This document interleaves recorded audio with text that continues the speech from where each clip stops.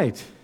Well, as we said several times, today we celebrate the most important moment in Christianity, and that is the resurrection of Jesus Christ. And not is just the resurrection important to our faith, the resurrection is really what defines our faith.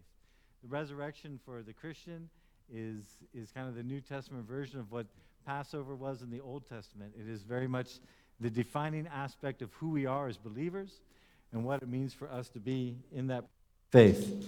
Sorry, that was my fault. And in the resurrection, we have the vindication of all the claims that Jesus made about himself.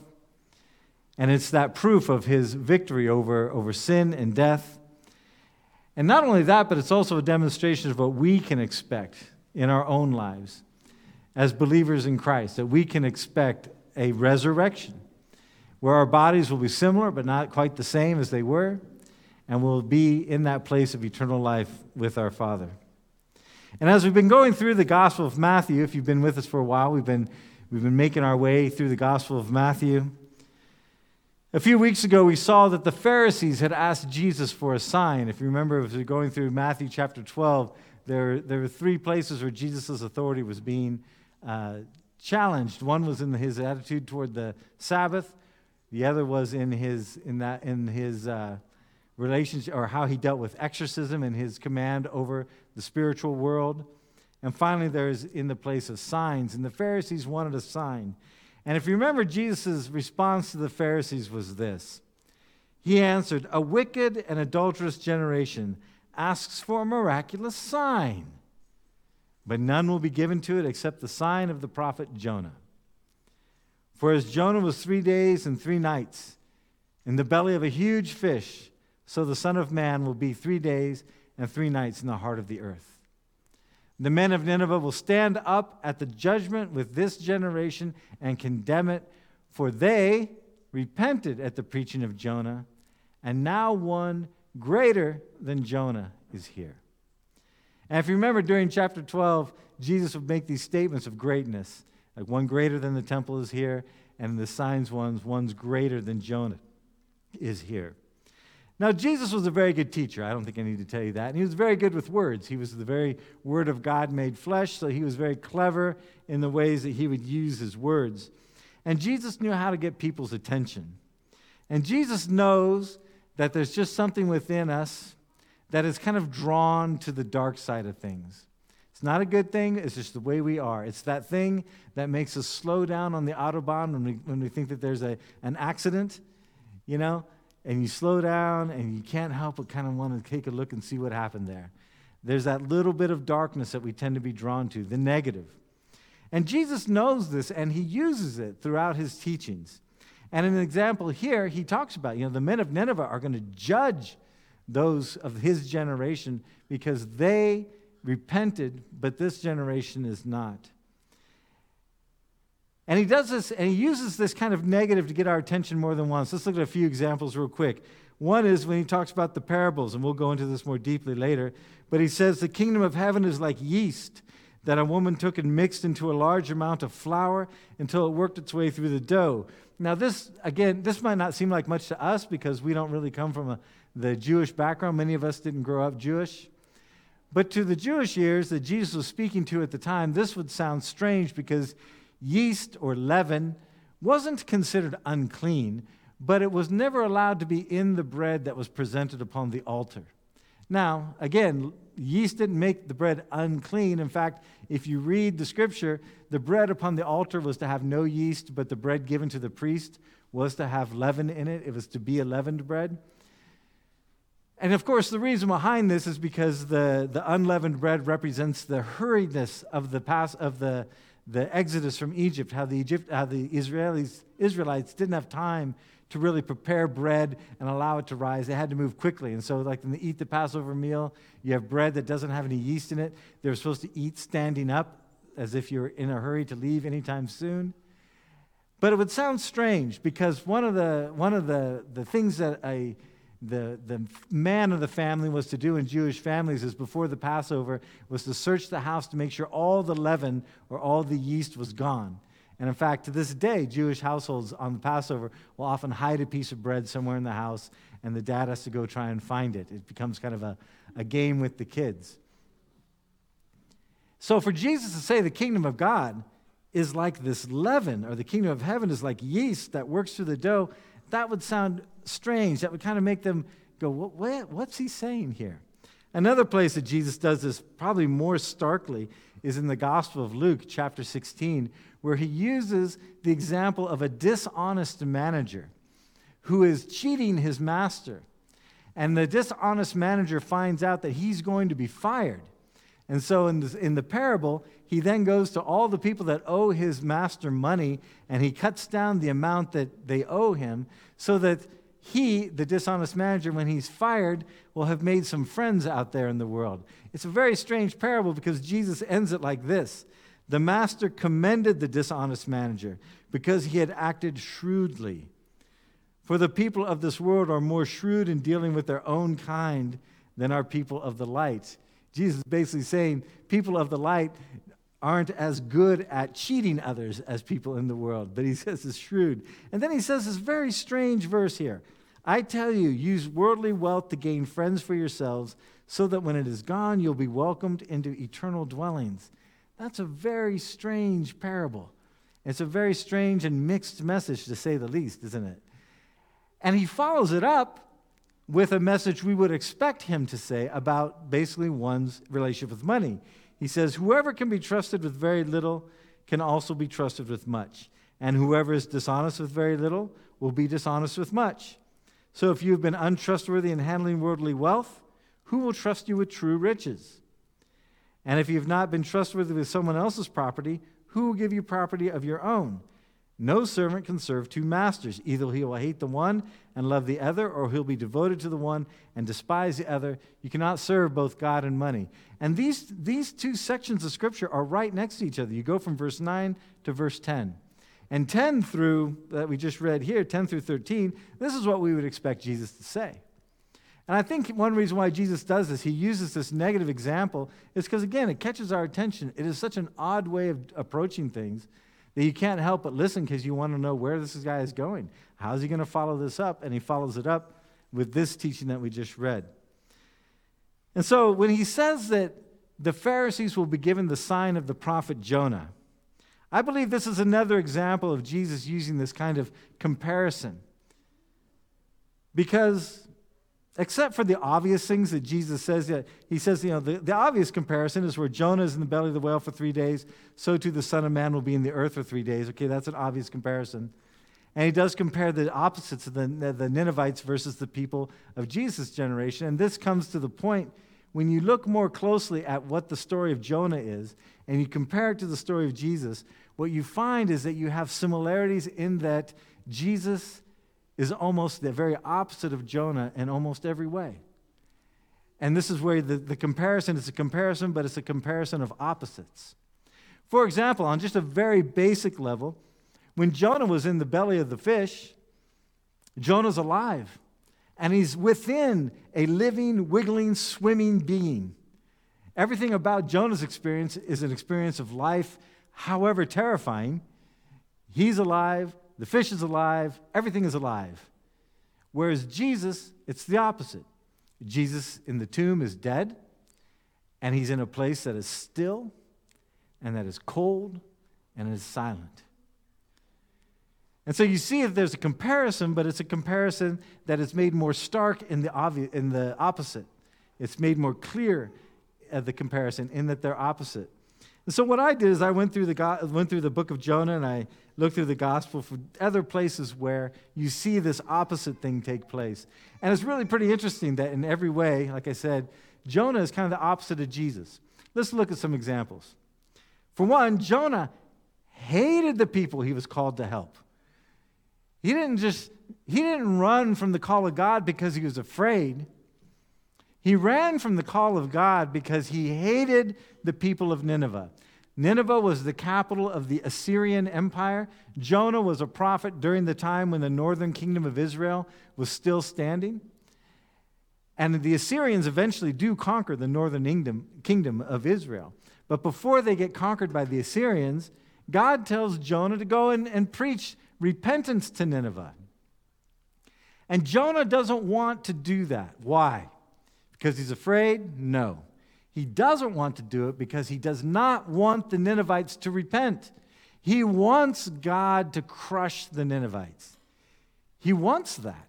And if you don't think that that's what he wanted, you look at the end of chapter 4, which the book of Jonah is pretty short, and when God relented from bringing disaster upon the city of Nineveh because they did repent, this is how the story goes. It says, Jonah was greatly displeased and became angry. He prayed to the Lord, "Oh Lord, is this not what I said when I was still at home? This is why I was so quick to flee to Tarshish.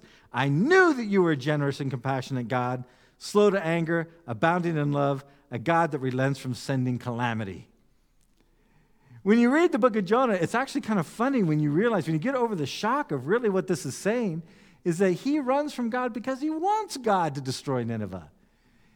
And when he preaches repentance to the city of Nineveh, he doesn't do so with his heart going, "Please come to the Lord or repent or else you're going to be destroyed." I imagine he's just like, "The Lord said you're going to be destroyed, and I hope you are." And maybe that was the edge to his preaching. Maybe there was this angry edge to it that the Ninevites paid attention. Now, we do know that while they may be spared during this time of Jonah, eventually the city of Nineveh is destroyed, and it's destroyed by this coalition of under kingdoms, which eventually leads to the Babylonian kingdom in the Babylonian Empire rising up, and that has King Nebuchadnezzar and other characters which some of you are familiar with. But this attitude of Jonah is really the exact opposite of Jesus' attitude. I mean, Jesus comes with a message of repentance and hope. Why? Because he loves. He loves the people he was sent to. The most famous scripture that we have is John 3:16. It says, For God so loved the world, he gave his one and only Son, that whoever believes in him should not perish but have eternal life. For God did not send his Son into the world to condemn the world, but to save the world through him. And so you see an opposite attitude as to the coming. Whereas Jonah ran from the call of God, Jesus was preordained. The Son, the very Word of God made flesh, the Scripture tells us, was preordained to come and to be the Messiah from before the beginning of the world, before the creation of the world. And another interesting opposite is the people of the story. Whereas the prophet Jonah has this bad attitude throughout the story, the other people around Jonah actually have a pretty good attitude. The sailors are pretty honorable in their dealings with Jonah, and even the people of Nineveh, the horrible people of Nineveh.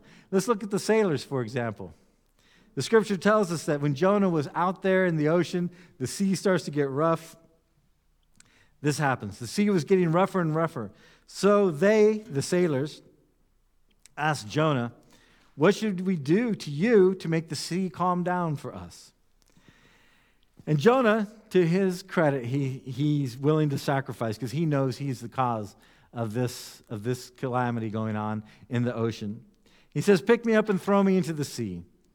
He replied, "And it will become calm. For I know that it is my fault that this great storm has come upon you." But this is where you see the quality of these sailors. It says, instead, the men did their best to row back to land. They didn't want to throw Jonah in. He gives them this suggestion, and their response is, before we throw you off the boat, let's try our best to get you back to land. You know, they're not being disobedient at this point. They're really trying to be compassionate, and they want this guy to survive. But, as we know the story, they could not, for the sea grew even wilder than before, because God, in spite of the sailors' best efforts and intentions, he had a different intention. And so their best and good intentions were frustrated. And so they cried out to the Lord. And it's interesting here that these sailors cry out, and according to the prayer that they give, they use the name Yahweh. They use the name of the God of Israel. And there's no sense that before this that these sailors are Israelites. In fact, they're not Israelites. We know that. They regarded the prophet Jonah as a bit of an anomaly, and he's singled out from them because he is an Israelite. But when it comes to the rubber meeting the road and they're in this desperate situation, they call upon the name of the Lord. And they say, "Oh Lord, please do not let us die for taking this man's life. Do not hold us accountable for killing an innocent man. For you, O Lord, have done as you pleased. Now, this is almost the exact opposite of the cries of the people when Jesus was to be crucified, right? When Pilate says, why are you doing this? And who's going to be accountable for his blood? And the people say, we will be accountable for his blood. They call for an accountability in Jesus' own crucifixion. The Jewish people, his own people, call to be accountable. Whereas in this case, the sailors say, we don't want to be accountable. We don't want to do this. Then they took Jonah and threw him overboard, and the raging sea grew calm. At this, the men greatly feared the Lord, and they offered a sacrifice to the Lord and made vows to him. So the people that Jonah hated actually responds then. So then we have the sailors there, and then you have the people in Nineveh. How do they respond to his preaching? Well, to the great displeasure of Jonah, they listened to him. And I can't really identify with that. There's not too many people who preach that don't want to be listened to. But Jonah is disappointed because the Ninevites believed God. They declared a fast, all of them, from the greatest to the least, and put on sackcloth. That means that they went into a place of repentance. And when the news reached the king of Nineveh, he arose from his throne, took off his royal robes, covered himself with sackcloth, and sat down in the dust. Then he issued a proclamation in Nineveh. By the decree of the king and his nobles, do not let any man or beast, herd or flock taste anything. Do not let them eat or drink, but let man and beast be covered with sackcloth. Let everyone call urgently on God. Let them give up their evil ways and their violence. And who knows, God may yet relent and with compassion turn from his fierce anger so that we may not perish. And when God saw what they did and that they turned from their evil ways, he had compassion and did not bring upon them the destruction that he had threatened. Now, under Ashurbanipal, who becomes the next king of Nineveh, the people go back to those evil ways, and it's under Ashurbanipal that eventually Nineveh falls, actually right after he dies. So you compare this to how the people acted during the crucifixion. Did they see what Christ had done? Did they repent of their sin? No. When Jesus is brought before the high priest said to him, I charge you under oath by the living God, tell us if you are Christ, the Son of God. No more messing around. Tell us plainly, are you the Christ? Yes, it is as you say, Jesus replied. But I say to you, in the future you will see the Son of Man sitting at the right hand of the Mighty One and coming on the clouds of heaven. This is actually a reference back to the prophet Daniel. And the high priest tore his clothes and said, he has spoken blasphemy. Why do we need any more witnesses? Look, now you have heard the blasphemy. What do you think? He is worthy of death, they answered. And then they spit in his face and they struck him with their fists. And others slapped him and said, prophesy to us, Christ. Who hit you? And then he's taken to Pilate, who is the Roman governor, and says that he had Jesus flogged and handed over to be crucified. Then the governor's soldiers took Jesus into the praetorium and gathered the whole company of soldiers around him. They stripped him and put a scarlet robe on him, and they twisted together a crown of thorns and set it on his head. They put a staff in his right hand and knelt in front of him and mocked him. Hail, King of the Jews, they said. They spit on him, took the staff and struck him on the head again and again. And after they had mocked him, they took off the robe, put on his own clothes, and they led him away to crucify him. And then while he's on the cross, he saved others, they said, but he can't save himself. He's the King of Israel. Let him come down from the cross and we'll believe in him. He trusts God. Let God rescue him now if he wants him. For he said, I'm the Son of God. And in the same way, the robbers who were crucified with him also heaped insults on him. So in short, we see that this comparison of Jonah to Jesus is really a comparison of opposites, not just between Jonah and Jesus, but between those who heard the words of repentance, between the people of Nineveh and the people of Jerusalem, between the sailors and the officials of both the high priest and the governor. But this opposite also continues in how both Jonah and Jesus respond to their resurrected life, in the sense of Jonah being resurrected and that he's vomited onto the shore by this giant fish and he gets a second chance at life. Like I said, we look after him. We see the story of Jonah. He goes to the city. He does what he's supposed to do. He preaches to them. He preaches words of repentance to them. And then he goes out and waits for God to destroy them, because that's what he wants to have happen. And in fact, the scripture tells us that after he has this angry response with God, which he's just read, that, this is why I didn't want to leave. I knew you were a compassionate God. Then it said, Jonah went out and sat down at a place east of the city, where he made himself a shelter, and he sat in its shade and waited to see what would happen to the city. And Jonah waiting for this was kind of rubbing his hands together. He wanted to see the fireworks. He wanted to see some good old-fashioned Old Testament justice being met out here. And he was looking forward to being able to write the description of the destruction of the evil city of Nineveh. And it seemed like God was on his side, because the Lord God provided a vine and made it grow up over Jonah to give shade for his head, to ease his discomfort. And Jonah was very happy about the vine. The vine was making his day good. He could sit back in the shade, get ready to write about the hellfire and brimstone that was going to fall down on Nineveh. Maybe he'd get lucky. There'd be an earthquake. Who knows? Maybe a little fire. He was looking forward to it. And this is actually one of my favorite verses in the Bible, because it just makes me laugh every time. But at dawn the next day, God provided a worm, which chewed the vine and so that it withered. Have you ever had days like that? You feel like God's provided a worm to the plans that you had?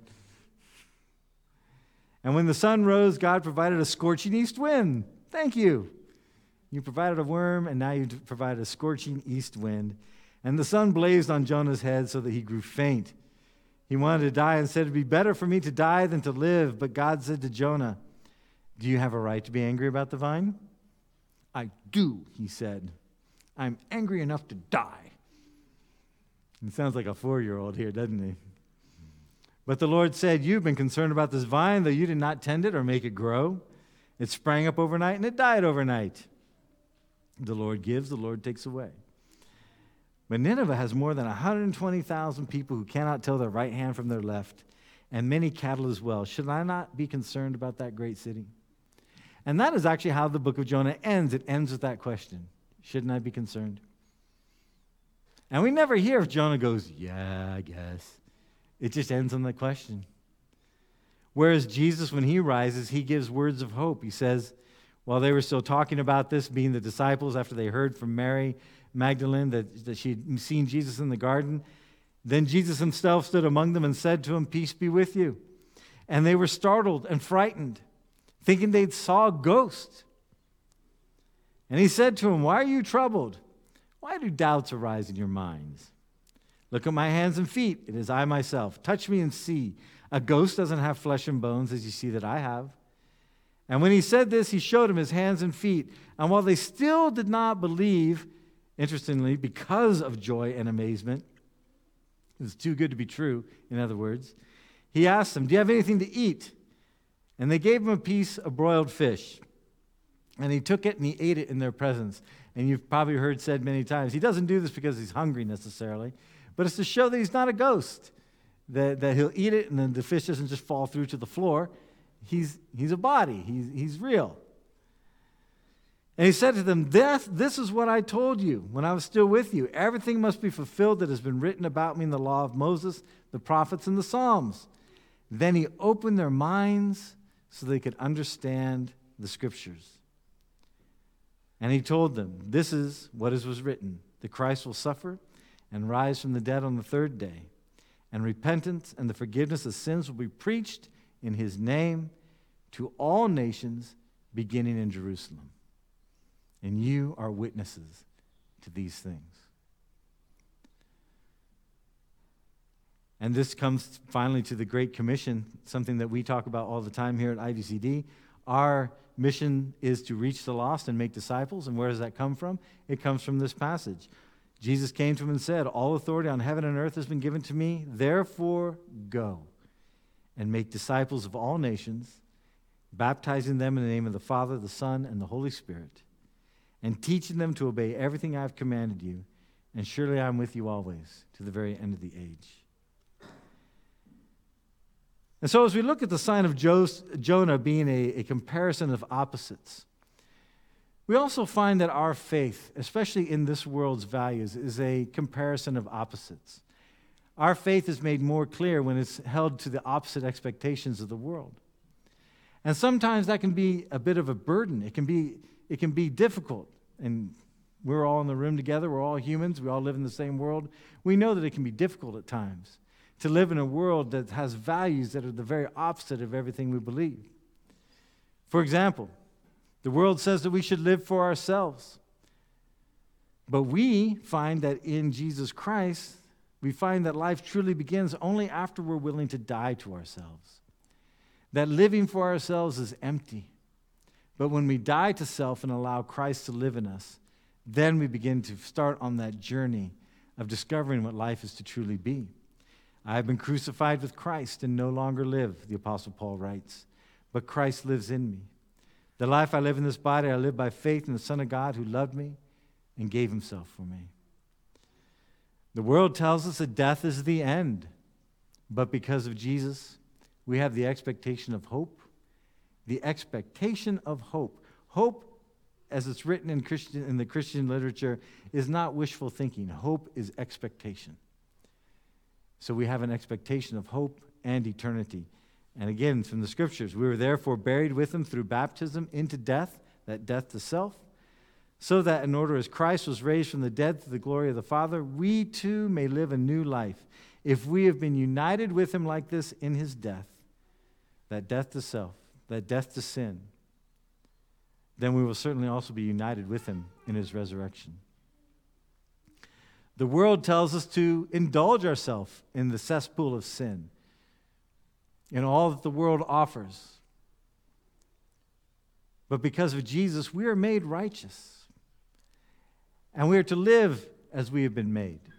God made him who had no sin to be sin for us, so that we might become the righteousness of God. Remember that the next time you are tempted into a place of sin, that you are called to be the righteousness of God. And you have actually been given that already through the grace of God. Live what you are, not what the world tells you you are. The world says that you have nothing special to offer. You're just one of 8 billion people on the planet.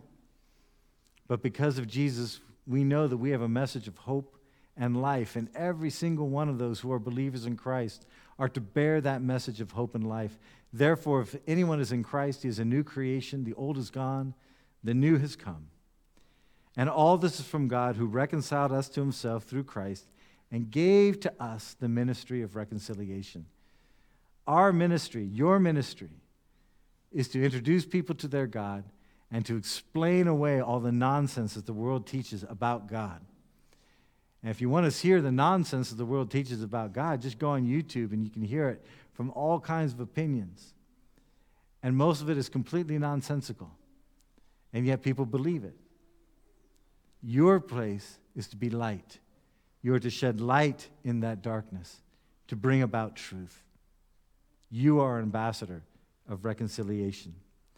And so as we celebrate the resurrection of Christ, we celebrate his uniqueness in every way. We celebrate his unique love. We celebrate his unique sacrifice. We celebrate the unique way that that love and sacrifice can change human lives. And you are the examples of that life changed. You are the witnesses. That the Holy Spirit of God is still alive and well and still dwells among man to this day. 2,000 years separate from the event of the cross, we still have the living God in our lives. And because we have the living God in our lives, we can say with the same kind of confidence that the Apostle Paul wrote years and years ago, I am convinced that neither death nor life, neither angels nor demons, nor the present or the future or any powers, neither height nor depth nor anything else in all creation will be able to separate us from the love of God that is in Christ Jesus our Lord. Let's pray. Father God, we thank you for all that you have provided for us throughout the history of humanity, really. You prepared us for the Messiah. You showed us the futility of trying to find the perfect righteous kingdom in our own governments and within our own selves. You showed us how corrupt we are, even in our best efforts, how sin corrupts everything that we lay our hand to.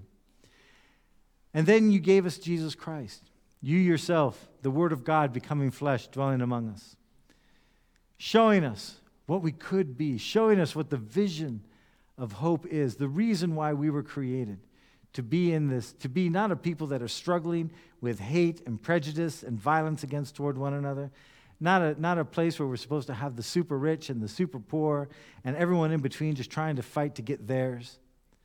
But Lord, that we are to be a community of love and hope and faith and joy. And forgive us for the times that the church, which is to represent your body, your bride, this community of love and hope, the times that the church has fallen and shown itself to be, in some ways, at times even more disappointing than the ways of the world. And yet within that, you extend to us your grace. You extend your hope. You extend your forgiveness. And Lord, may we not take it lightly. May we not use it as an excuse to sin, but may we see it as a reason to get back up from our places of falling and to continue to run the race with our eyes toward you. Because you are not just a good man who died and whose memory is that of a guy that tried to have a different way of doing things and was crushed by the world, but rather you are the one who gave himself so that we can be freed from the bondages of sin, that the debt could be paid. And then you rose again to show that you were more than that good man and that you were not delusional, that you were indeed the very Word of God made flesh, resurrected to new life, and the one to whom we can look forward to as an example of our own eternal future. And because of that, we can walk through this life without fear.